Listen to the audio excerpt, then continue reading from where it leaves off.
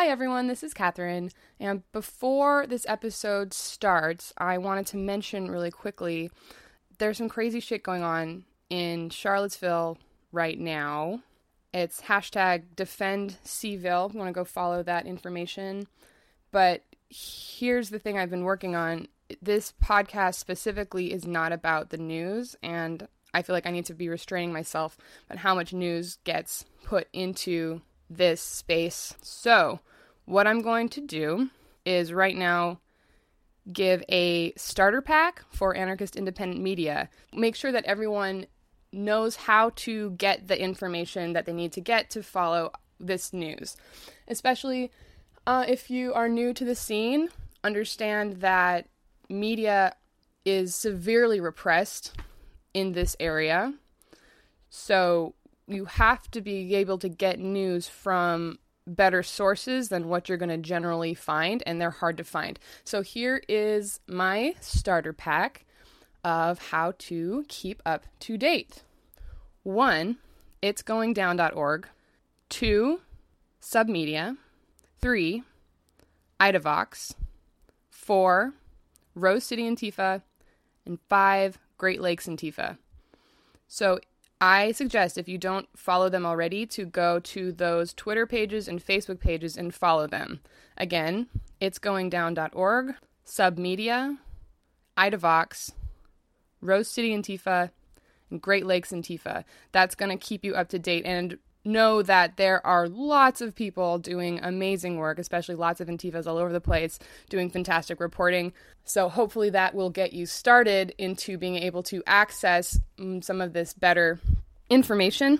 Also, real quick, I wanted to give a shout out to Daryl Lamont Jenkins at Idavox for publishing a story about an action by Rose City Antifa last week, a fundraiser, and that particular action was especially important to me, and I'm really grateful for him doing that, because I know that there's always a lot going on. There's always seems like there's more causes, there's more fundraising that needs to be done, so I really, really appreciate that. Thank you.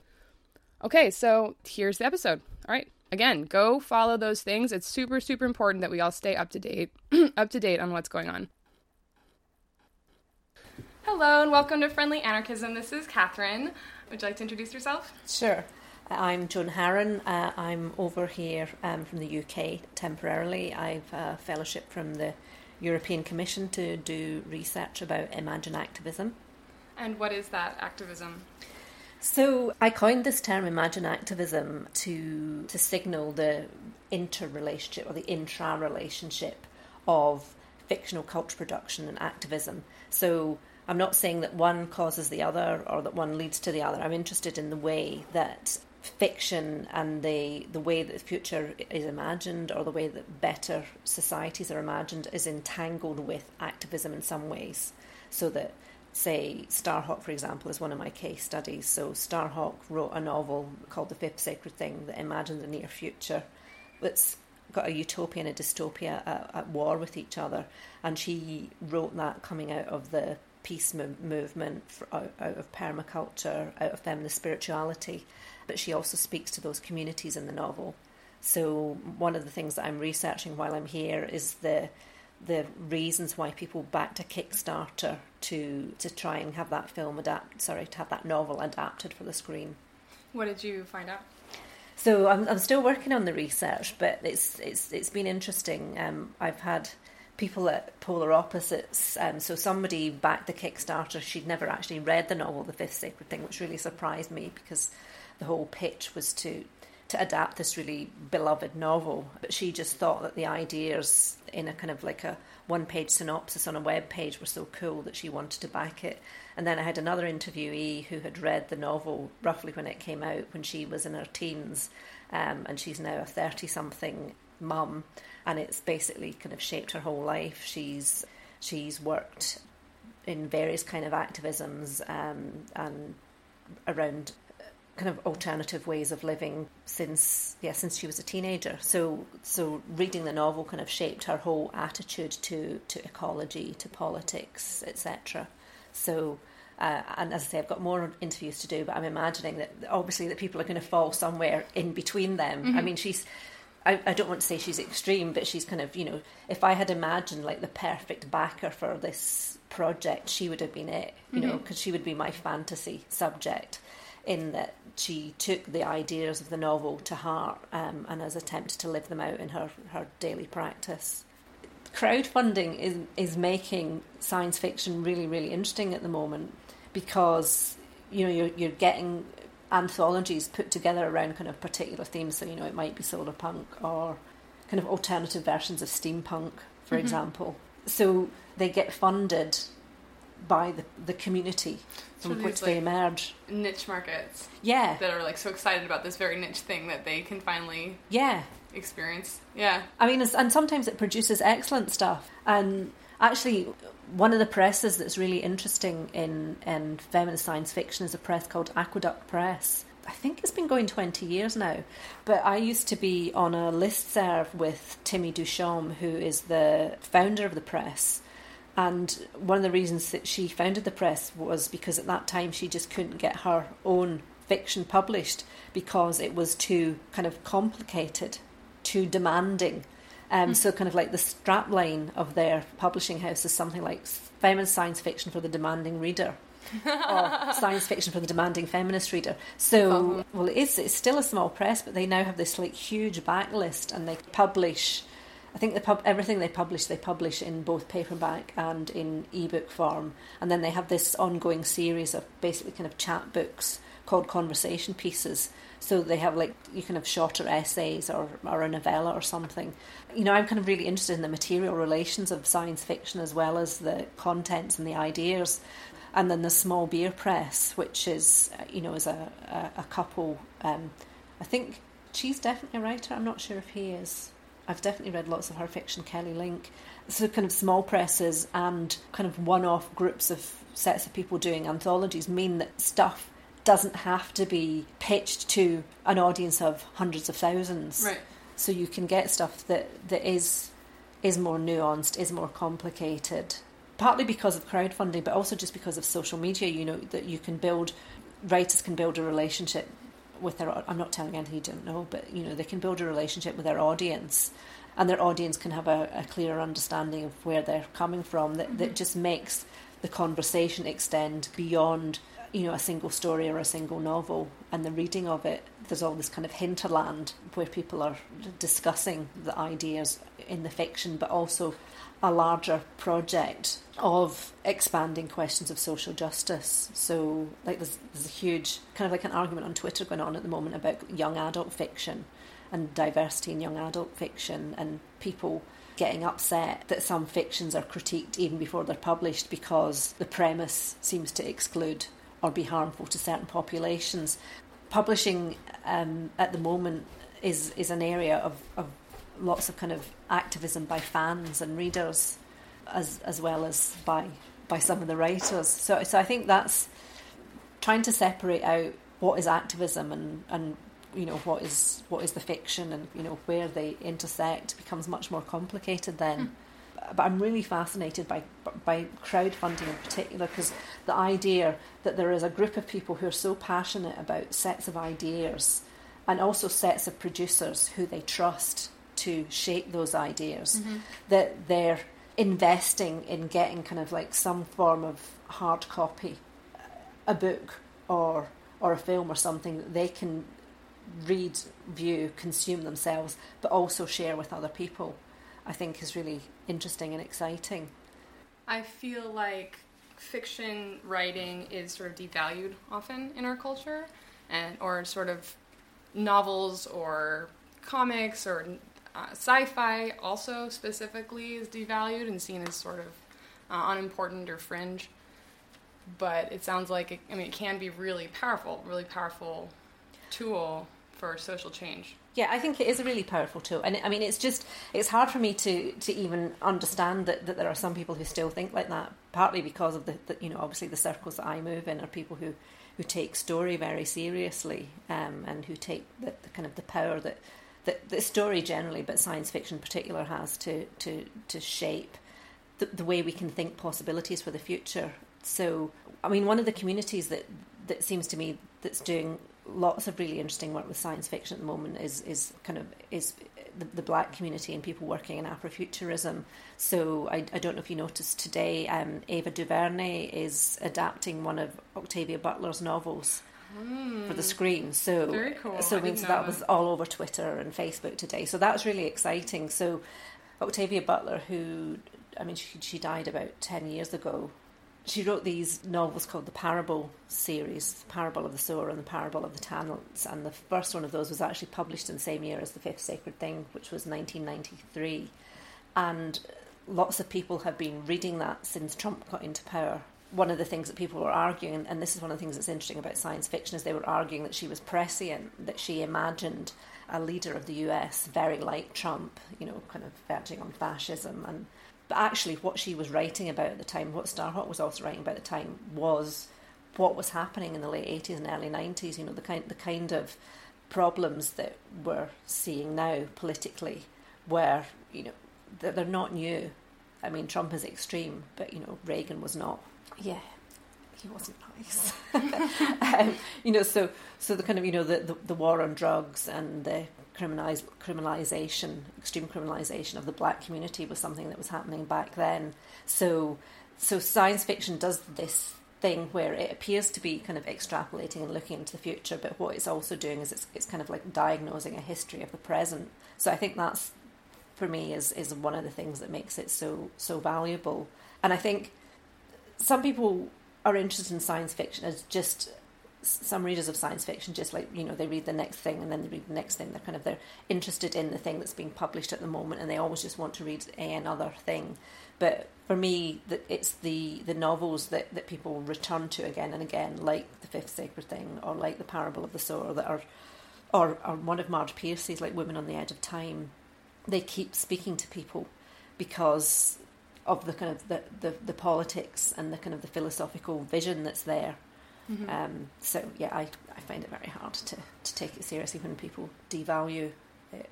I mean, making the link with Octavia Butler, do you know the collection Octavia's Brood? Yes, I do. It's actually sold by AK Press. Yeah. So Octavia's Brood, I did get it, but I ended up giving it away as sort of a last minute gift.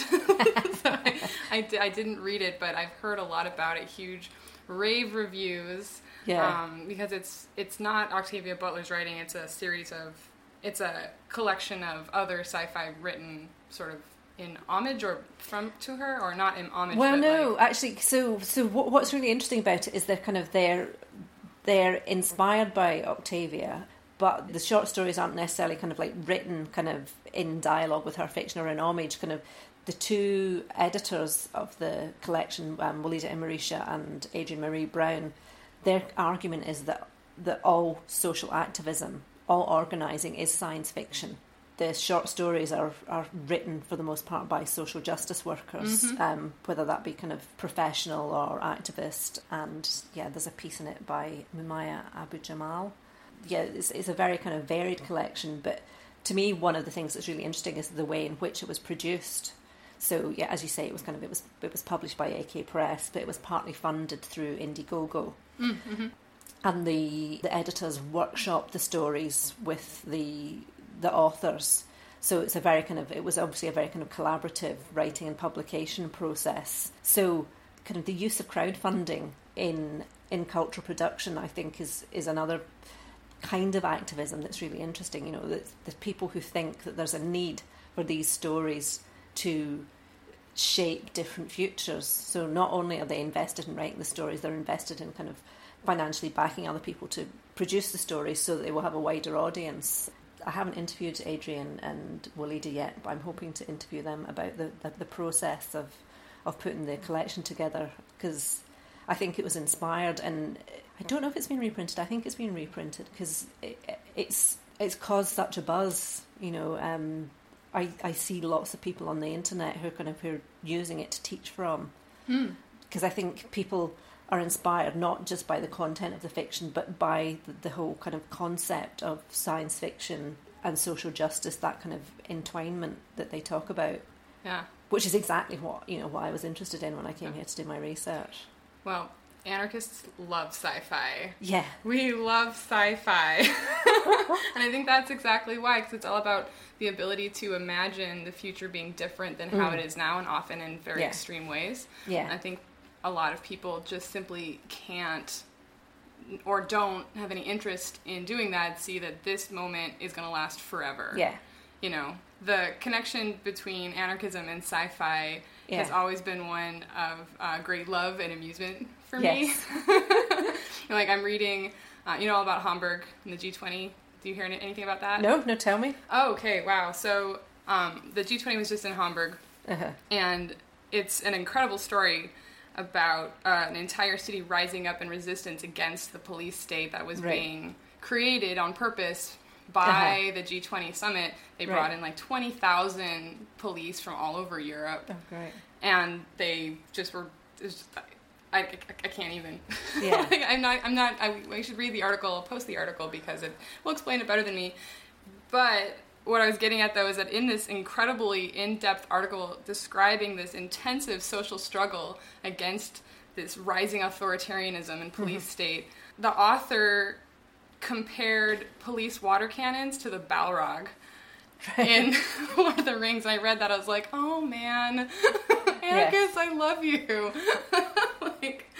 But I mean, it was fair, because that's how it's hard to conceptualize some of these things sometimes. You know, if you hear water cannon and you don't understand what that means in context, or you haven't ever experienced that, or, have a sort of cultural knowledge from being in social justice, what that means, like, having that imagery can help you understand. They're saying the cops are everywhere like the orcs, and then they wheel the water cannon forward and the orcs all scatter to get out of the way of the Balrog. And so, like, that's a very evocative imagery that they use to help explain this situation. Yeah. And I don't know if it was necessarily to help explain the situation, but also because it's just sort of how we think. Yeah. And sort of like that was when you see that happening. But I love that anarchists live in this kind of like, I don't know, almost mystic world or sci-fi world where you sort of look around and see things in a different light necessarily as people that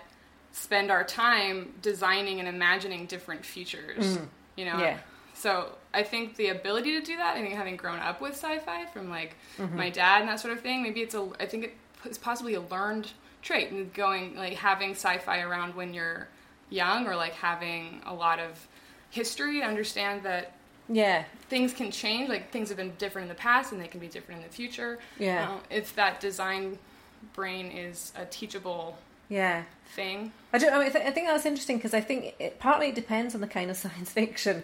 Because, I mean, like, Le Guin is an anarchist, Starhawk is an anarchist, Marge Piercy is an anarchist. I mean, and they would identify themselves as anarchists to some degree or another. I don't know that Octavia Butler necessarily identified herself as an anarchist, but kind of, for as far as she was concerned, like, the worst problem humanity had was hierarchy, and then the kind of the will to power over.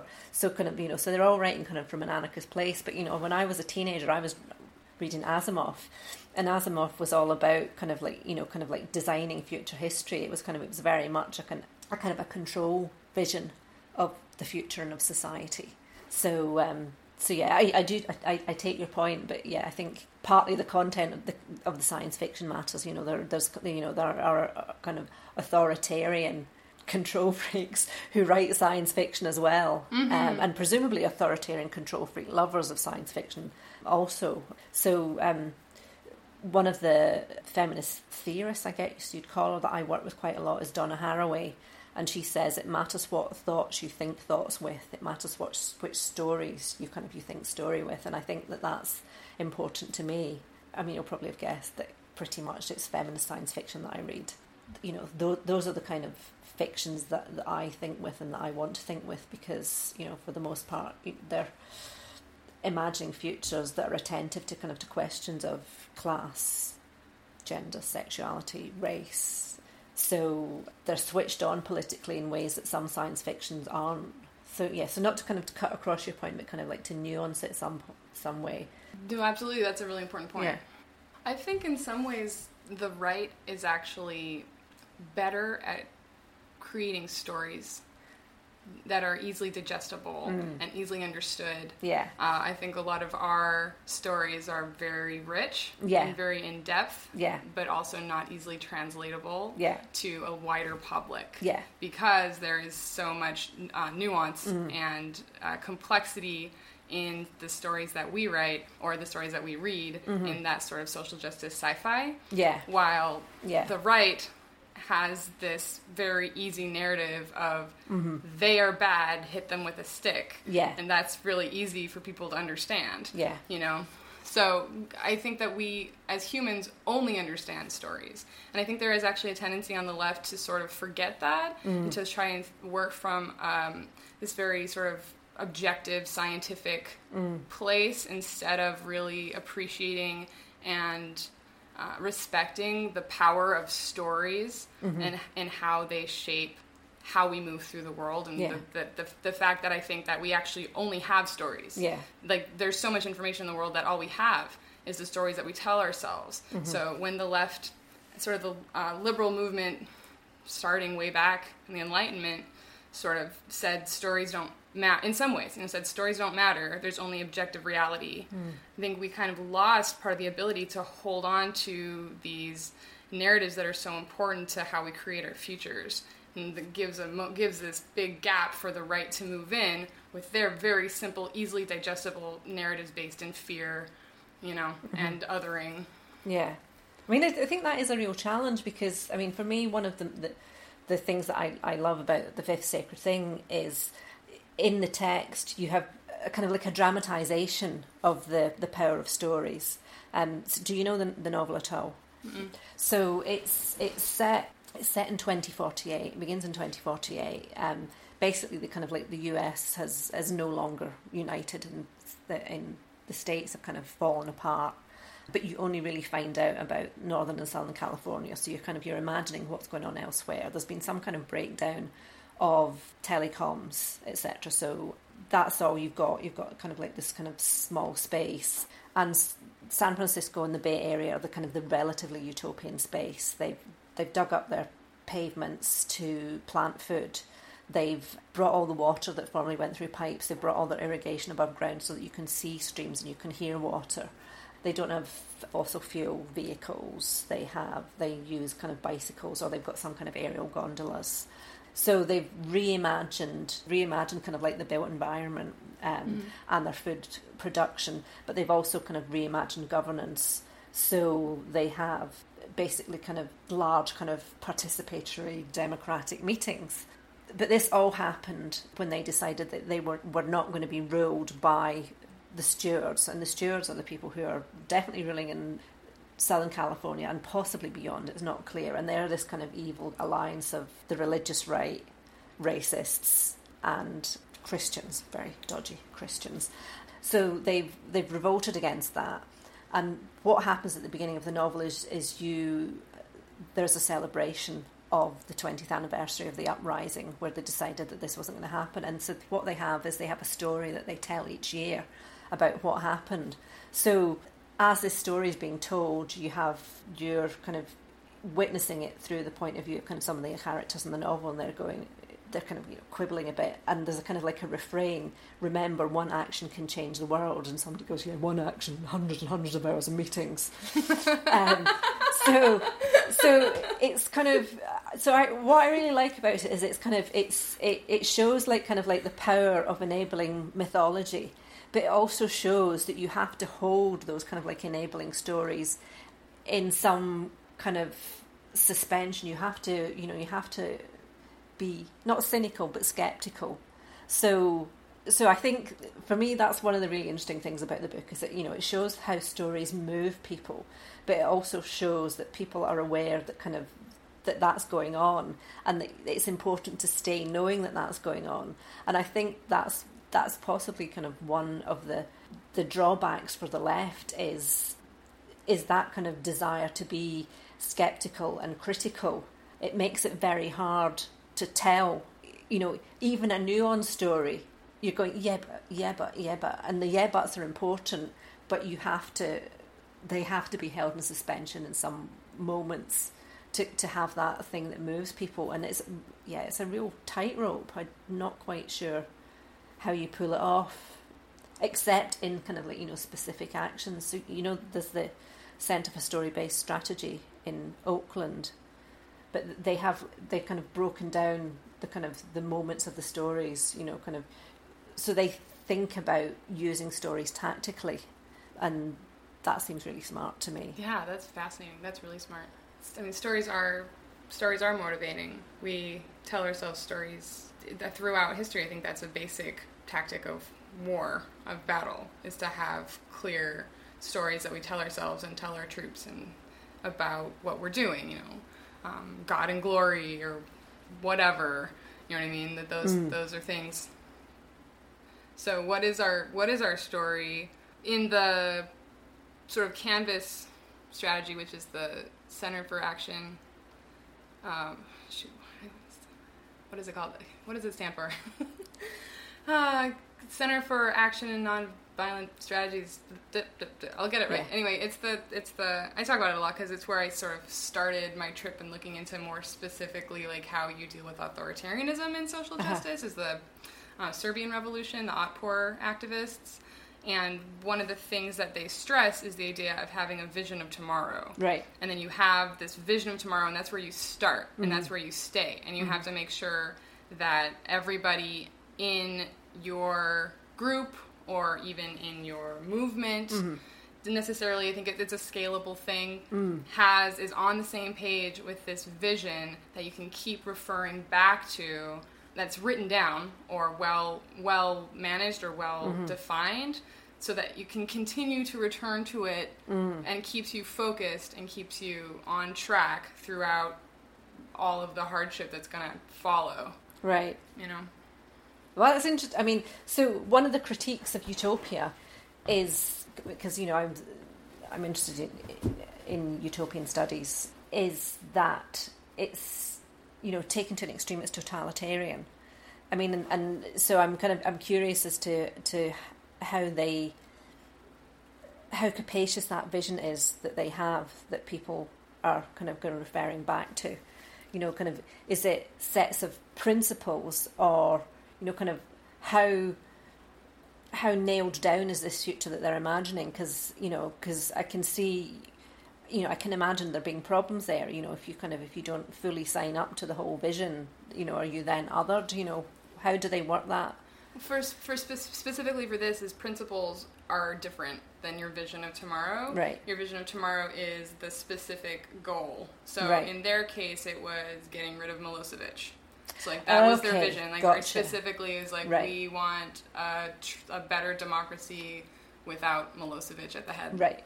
So that was their vision of tomorrow specifically. Okay. And so then everybody was on board with that. And so the idea of it being scalable is, you can say, it's to make sure that everybody is on the same page with your goals. So you don't go into an action being like, well, I want to make sure that all of the students have adequate books. Right. And this other person is like, well, I want to make sure that our PTA meetings are run better or whatever. And they kind of come together in the conglomeration of make the school better, but then there's no clear defining goal, and then that can sort of rip things apart and keep stuff separate. So it's sort of just a focused, specific goal. But then when you're talking about a movement on a large scale, you do end up with being like, communism, syndicalism, anarchism, democratic socialism, and all of these things. So sort of what I do, and I think what a lot of people do, is say okay, well, for now we're here. Yeah. And we need to get one step here. So that's the goal now. So if we can just set aside the the sort of differences here for a minute and concentrate on this one thing, the future will work itself out. And actually, one of the interesting things about anarchism specifically that I really appreciate is that it on purpose does not have a clearly defined future vision. Yeah. Because Lucy Parsons talks about this in a beautiful way. How I wish I'd written this quote down to have right now, but you never know where you're going to go with these conversations. Right? Basically, what seems like a great idea now is going to become obsolete in the future. And if you try and stick to something that's well defined now to move forward, you're going to end up with like all of these mechanics just Yeah. being totally bogging you down. Yeah. So anarchism is on purpose sort of like a little bit free-form in its Yeah. future vision, but I think that itself can be really hard for people. That's not Yeah. easy to describe if you're not in that headspace. Yeah. Like, so what are you working for? Like, all the time, anarchists are hell, like, well, how does this work? Like, what is it? And it's like, well, it's not defined yet. It's like, well, then what are you doing? It's like, well, we have, like, so, you know, so it's like, yeah, so, like, I guess we're working from more of a space of principles instead of if you're talking about, like, on a social justice direct action course where you have a specific goal. I guess, yeah, on a larger scale, we're working instead with a set of principles where, you know, like, well, we do know that, you know, power is corruptive, hierarchies are bad, Yeah. people can take care of themselves in these horizontal voluntary associations, like these things work, and if we just work on changing the values of our society, then society itself will kind of come together on its own out Yeah. of this revolutionary value space. Yeah. So, Yeah. Yeah, so that, I mean, yes, that all makes sense. I mean, I guess when you say that kind of the vision was about kind of like a specific moment, yeah. that's not quite as scary. That's what I thought you were talking about. Yeah, Adrienne Marie Brown writes about emergent strategy. She's one of the editors of Octavia's Brood. And she's done lots of organising in Detroit. She was mentored by Grace Lee Boggs.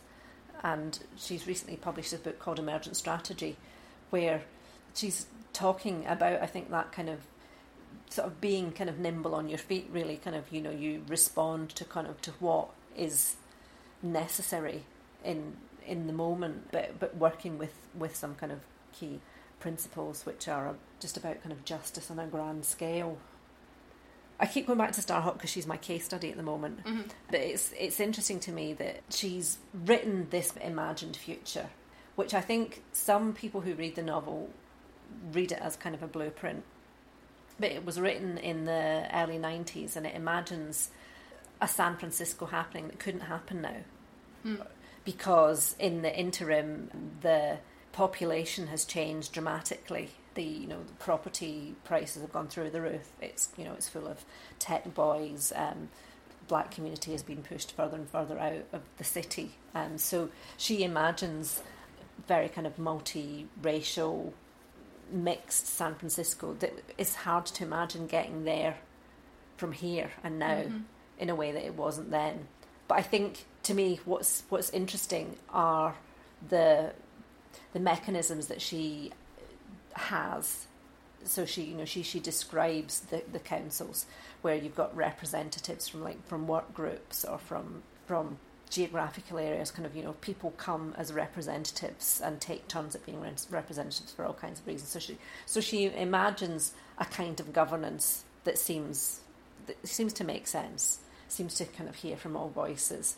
She imagines that putting everybody's need for food and clean water at the heart of everything, that is the most important thing.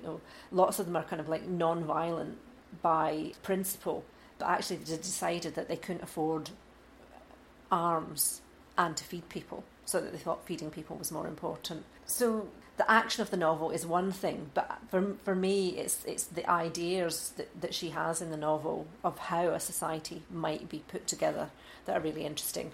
The economic unit is the calorie. So stuff is valued based on the actual labour that it takes to produce it, or the stored labour of the past, for example. So things are valued based on human effort and are not a kind of like a hierarchy of skills. You're special because you've got a PhD. They do education differently. Education's kind of hands-on. So for me, it's the vision of San Francisco is just like idyllic to me. Just imagining them, all those lovely painted Victorian houses, but with plants round about them and water in the street. That's and the gondolas. It's a lovely image. But actually, what's more interesting, as I say, are the forms of governance, kind of putting food and water at the heart of everything. The importance of pleasure, the importance of respecting other people's rights to do sexuality, religion, whatever, in the way that they want to do. But I suppose it was kind of, it's part of this thing. For me, what's valuable about the novel is not imagining that's what I want San Francisco to look like. It's thinking about these are the social technologies that we would need to do things differently. And they are kind of, they happen in the novel. So, so you do have council meetings that go on interminably and people dissenting and arguing. It's interesting when some people read the novel and they go, well, everybody's always happy and it's always sunny there. And it's like, well, no, it's not. That's not actually. There's lots of conflict in it. The fact that it's always sunny is a problem because water's scarce. That's one of the things about stories. People need to actually be willing to read and hear or accept a story. Some people can just be closed off to that possibility. And I'm not sure what you do then. I feel like because people have a hard time imagining or how things can be different, especially so drastically, when things are going so wrong, many people have a tendency to look to past stories. Yeah. This whole sort of creepy, white-centered, nationalistic, like 1950s vision of a non-existent, or like 1800s vision of a non-existent white utopia, where the man was the man and the woman knew her place and everybody was religious and there was none of this ethnic minorities, people getting in the way. All these, this is a story that's based in total fiction. This was not a thing that's ever existed, but somehow it's become embedded in the idea that there was once this way of being. So it's a story that's easier for people to understand somehow because it's in the past, so it's already happened, therefore it's easy to have it happen again, as opposed to trying to do something totally new moving forward. So you just reminded me, there's a story that I've worked with in various places by William Gibson called The Gernsback Continuum. And it's slightly different to what you're saying, because what he writes about are past futures. So in this is a short story, and a guy he's a photographer. The person, I can't remember if he's the narrator or if he's just a point of view character, but anyway, and he's given this assignment to go around the country, kind of photographing, basically kind of like Art Deco buildings that were kind of like built aesthetically to kind of evoke a future that people kind of wanted to happen. So he's going around the country photographing these buildings, and he starts having visions of like huge multi-lane highways and massive aircraft and very shiny white people in shiny white kind of tunics. And he understands them to be semiotic ghosts. So what he's seeing are like ghosts of a future that was imagined sort of back then. So that thing that you're talking about as having happened in the past, he in the novel, it's a short story, he imagines that as being the kind of what people say in the 30s were imagining for the future. So he's basically kind of pointing to the somewhat fascistic undertones of some of the early science fiction future imaginaries, and the story is about being haunted by those imagined futures and what he has to do to dispel them. I kind of hear what you're saying, but that's all. It was just resonating with that story. It's hard for me to think that those stories make sense to people, because they just don't make sense to me. So I think that they're comforting somehow to people. Yeah, I don't I just don't understand it. I don't understand being comforted by those stories, because to me they're just so obviously they require you to hate otherness, don't they? They depend on willfully being blind to what's going on for other people in the world.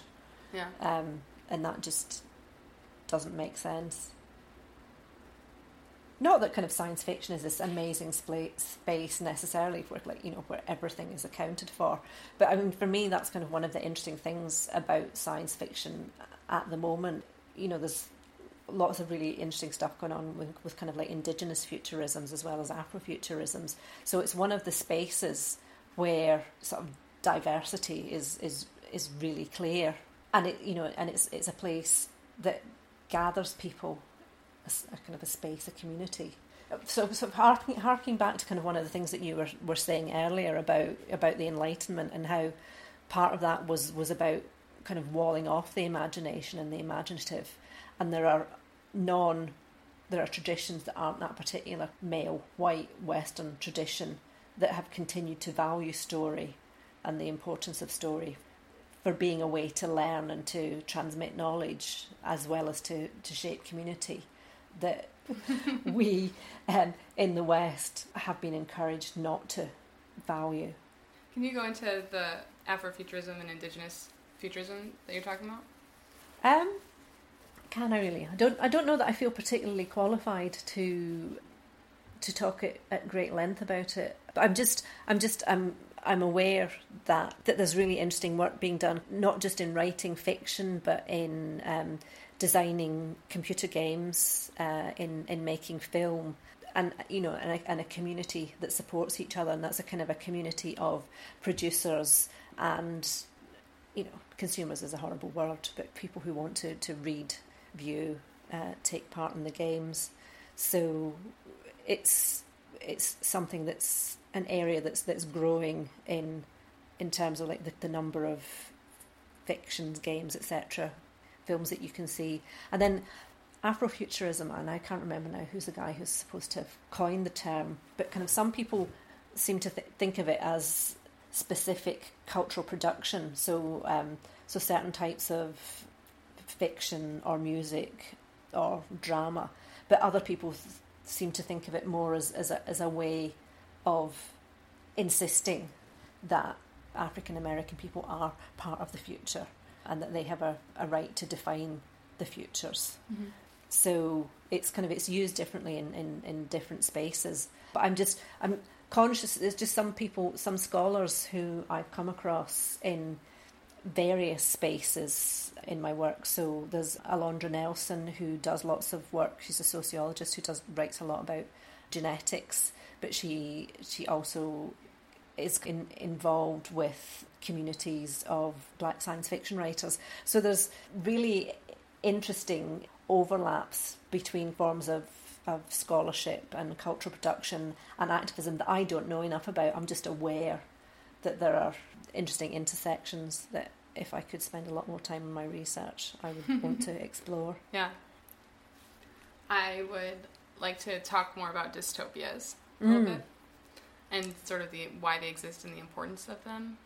Right now, I'm thinking about The Handmaid's Tale has been really big. I'm thinking a lot about it. I just started watching it, and watching it at the same time, sort of right after I'm watching what's going on in Hamburg, and sort of being very aware of all these sorts of actions that people aren't really paying attention to, and everyday anti-fascism that is currently happening. Yeah. That is very, very real right now, and people are not aware of. Yeah. Or don't want to be aware of.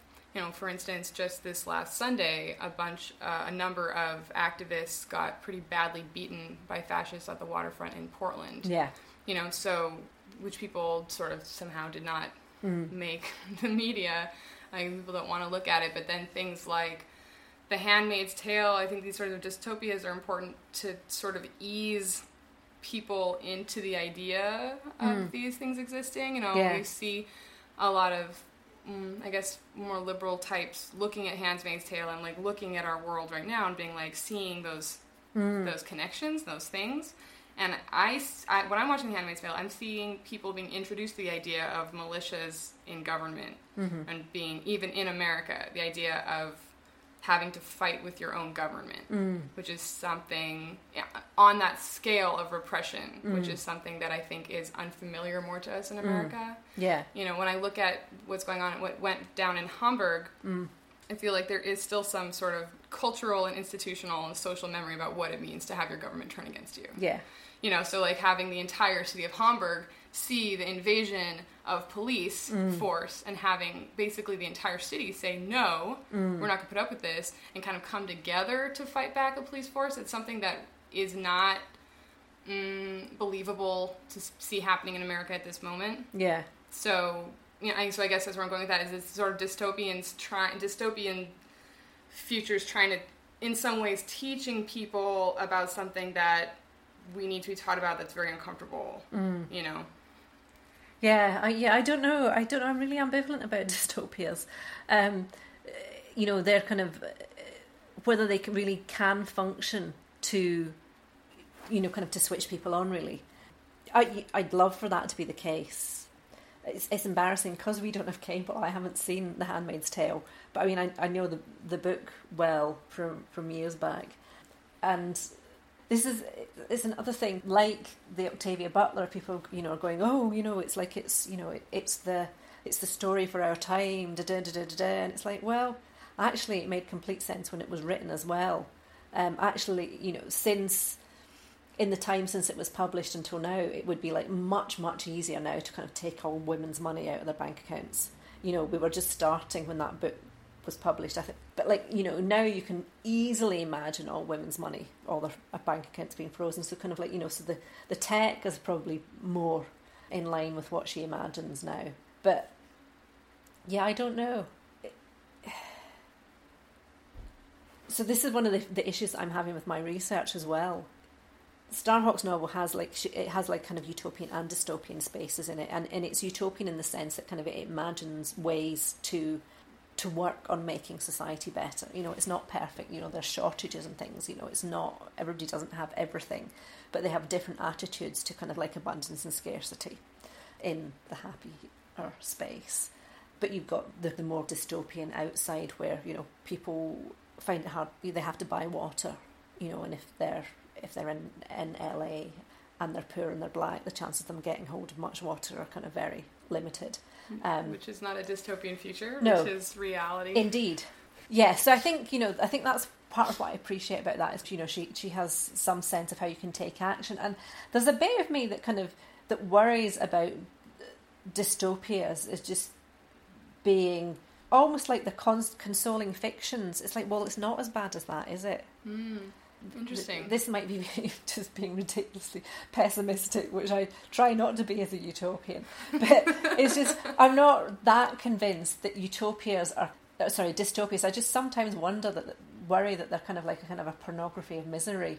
You know, if they don't work like that, you know, if they work to make people imagine the possibility of like militias on US soil, then great. But it's like, well, where's your imagination really? When Nazism was going on in mainland Germany, you know, there were very problematic anti-Semites and fascists in the US and the UK, and it's like, if you're not bright enough to have joined those dots, is dystopia really going to do it for you? I guess that's interesting. I hadn't thought about it that way. Like, maybe I'm too optimistic, and that dystopias are actually a way of making these scary realities less real. Yeah, that's like my paranoid anxiety, and I don't, you know, and that's not. I don't imagine that's why Margaret Atwood wrote the novel that she wrote. It's not why Butler wrote the novel. You know, the claim about dystopia is, you know, what you're writing about is that, well, if this goes on, then this is what's going to happen, and we don't want that to happen. And it's also one of my qualms about the idea of having this novel that I really am invested in. The idea of that being made as a Hollywood production. You know, okay, lots of people would see it, but it would be a Hollywood production and it's commodified and etc. So I like The Handmaid's Tale. So for me, this is one of the interesting things, a moment where science fiction is occupying so much airspace, you know, on TV, in the cinema, in publishing. It would be great to think that what's going on is that it's being used, or people are using it to think differently, to have their horizons broadened, to imagine society otherwise. You know, and that's my great hope for it. But when it's being used to sell advertising or to sell cable subscriptions, right, or whatever, it's like, well, you know, there's a bit of a tension there. It's one of the reasons I think I'm personally much more invested in print, because the economies of scale. I mean, there's still, books are still sold as commodities. Well, it feels to me like it's not quite as egregious as like film and TV, because you've got, you know, the author has slightly more control over the product, and there's a more potential to get the message out. Or for example, if you're published by AK or PM, everything isn't published by a Murdoch Dawn conglomerate. So there seems to be slightly more possibility there. Yeah, independent publishing is really important. Yeah. Because then the other problem, too, is in some ways you end up with people watching The Handmaid's Tale instead of actually out on the street fighting the rise of authoritarianism. Yeah, and so I don't know if you can't really expect that from everybody, I guess. But no, I can't. And this is it, So yeah, you say that, and then I think, life shouldn't be all austerity and and activism is important. Clearly, activism is important. So is pleasure.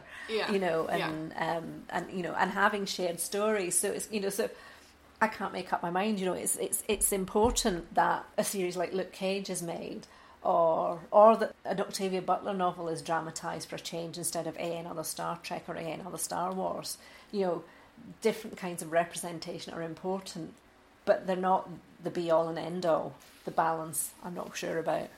Yeah, it's because we're talking about how our society devalues stories, but also humans do need stories. We actually do have stories, but we don't maybe treat them in the same way.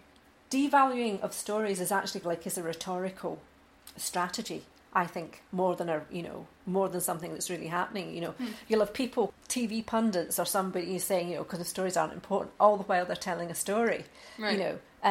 Most newspapers, they're telling stories, and quite often they're much more based in entertainment actually than kind of in genuine information. Yeah. So to say that stories are devalued is slightly counterintuitive when you think about the size of media industries, including gaming industries. They're just hugely profitable industries, all these story-based industries. But it's our stories are presented as reality and not as stories. Well, yeah. So I mean, this is one of the things I'm kind of interested in my academic work. So I've done quite a lot of publishing about the way in which science is represented, and and you'll have scientists saying, these claims about what our breakthrough might do are all science fiction, and then science fiction's bad. But they're making claims about what their science will do that they can't yet prove either. So there's very interesting boundary management going on about which stories are fact and which stories are fiction. That's, again, is another rhetorical strategy for claiming authority about, whose stories matter.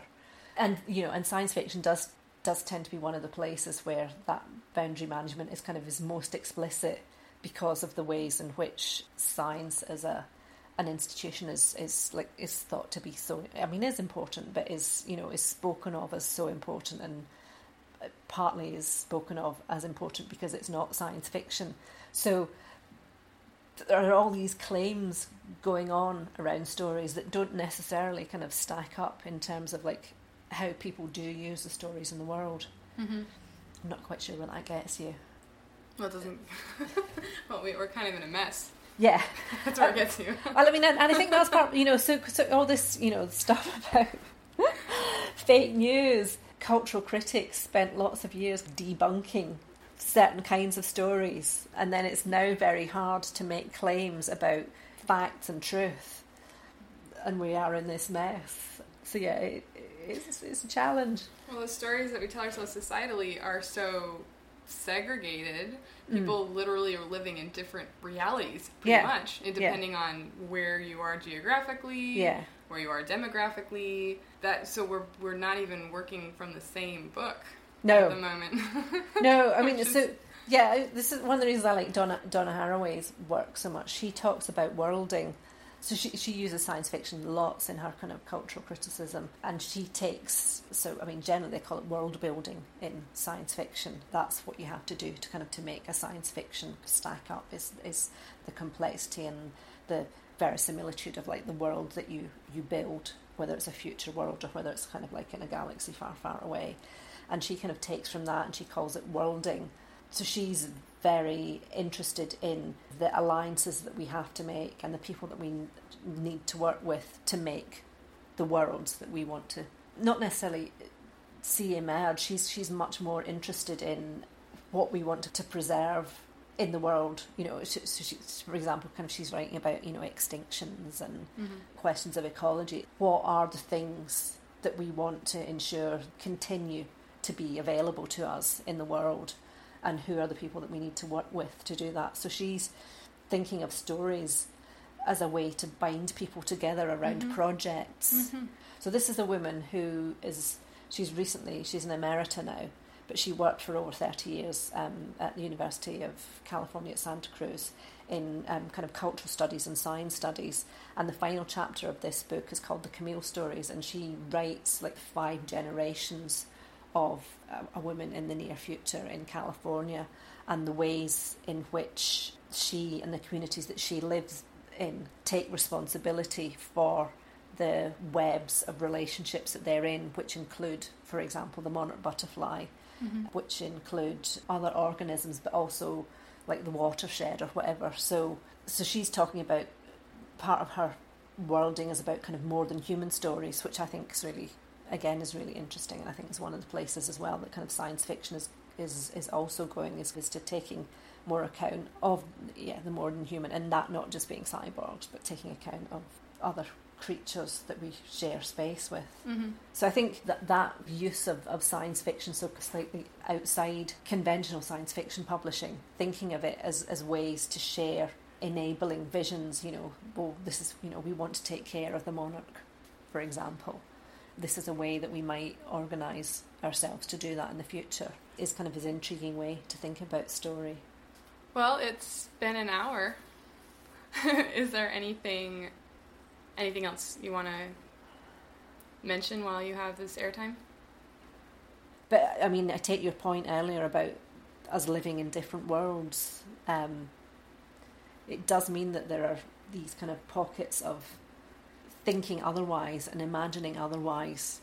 But, I suppose the hope is that at some point they all, they will all mesh. I mean, and that's one of the reasons I wanted to do my research project, was because, I kept talking to friends kind of outside the academy who would just go, well, capitalism's awful, but, there can be no other way. We're doomed, I say. And nobody's doing anything. I'm like, well, yeah, actually people are doing anything. And I did mean to say this in response to something that you said earlier, when you were talking about what was going on in Hamburg, and people not knowing about it. I mean, and it's really, I'm slightly addicted to Twitter. I don't tweet very much. I occasionally retweet, but I follow lots of people on Twitter, and I start to think that everybody knows certain things, but they don't, because they're not following the people that I follow. Right. So so I was following lots of people who were at Standing Rock, or I'd be, who else would I be following? I don't know who I'm following, but so so I was aware of what's going on in Portland, and I was aware of like what was going on at Standing Rock, all the things that aren't kind of reported in the mass media. But if if you're following certain kind of communities, that stuff gets out, and it's like you really did have to be following anarchist press to know about this giant story in Hamburg, at least here in America. I don't know if it's more widely spread in media through Europe, and there's no way of me to know that. So. Yeah, that's it. I mean, that's it. It's really hard at the moment to know what you don't know, what's not reaching you. But it's always been the case. I mean, like, in Britain, demonstrations are always underreported. If they're reported at all, they downplay the numbers. If there's any kind of like trouble, they report on that. What was I was on a march.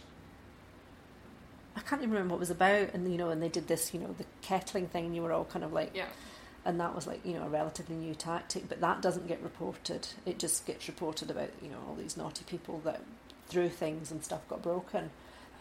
But I just find it really problematic, the kind of the media that we have at the moment, that people understand to be kind of to be gathering what is important that we know, but so much is being missed.